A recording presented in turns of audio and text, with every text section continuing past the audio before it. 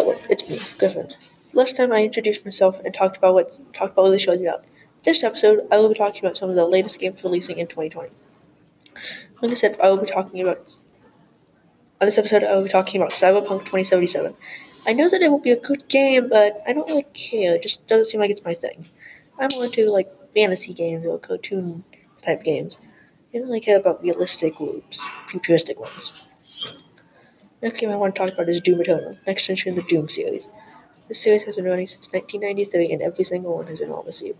I'm personally very interested in this game because it looks like it will be a good game, and it just seems like it will be fun. The third and final game I want to talk about is Gods and Monsters. This is the one I'm the most interested in. It is an open-world survival game with Greek mythology elements. I am most likely going to get this one comes out because it seems very interesting. That's the end of the show, and hear the next episode of the show next week at the same time. Goodbye.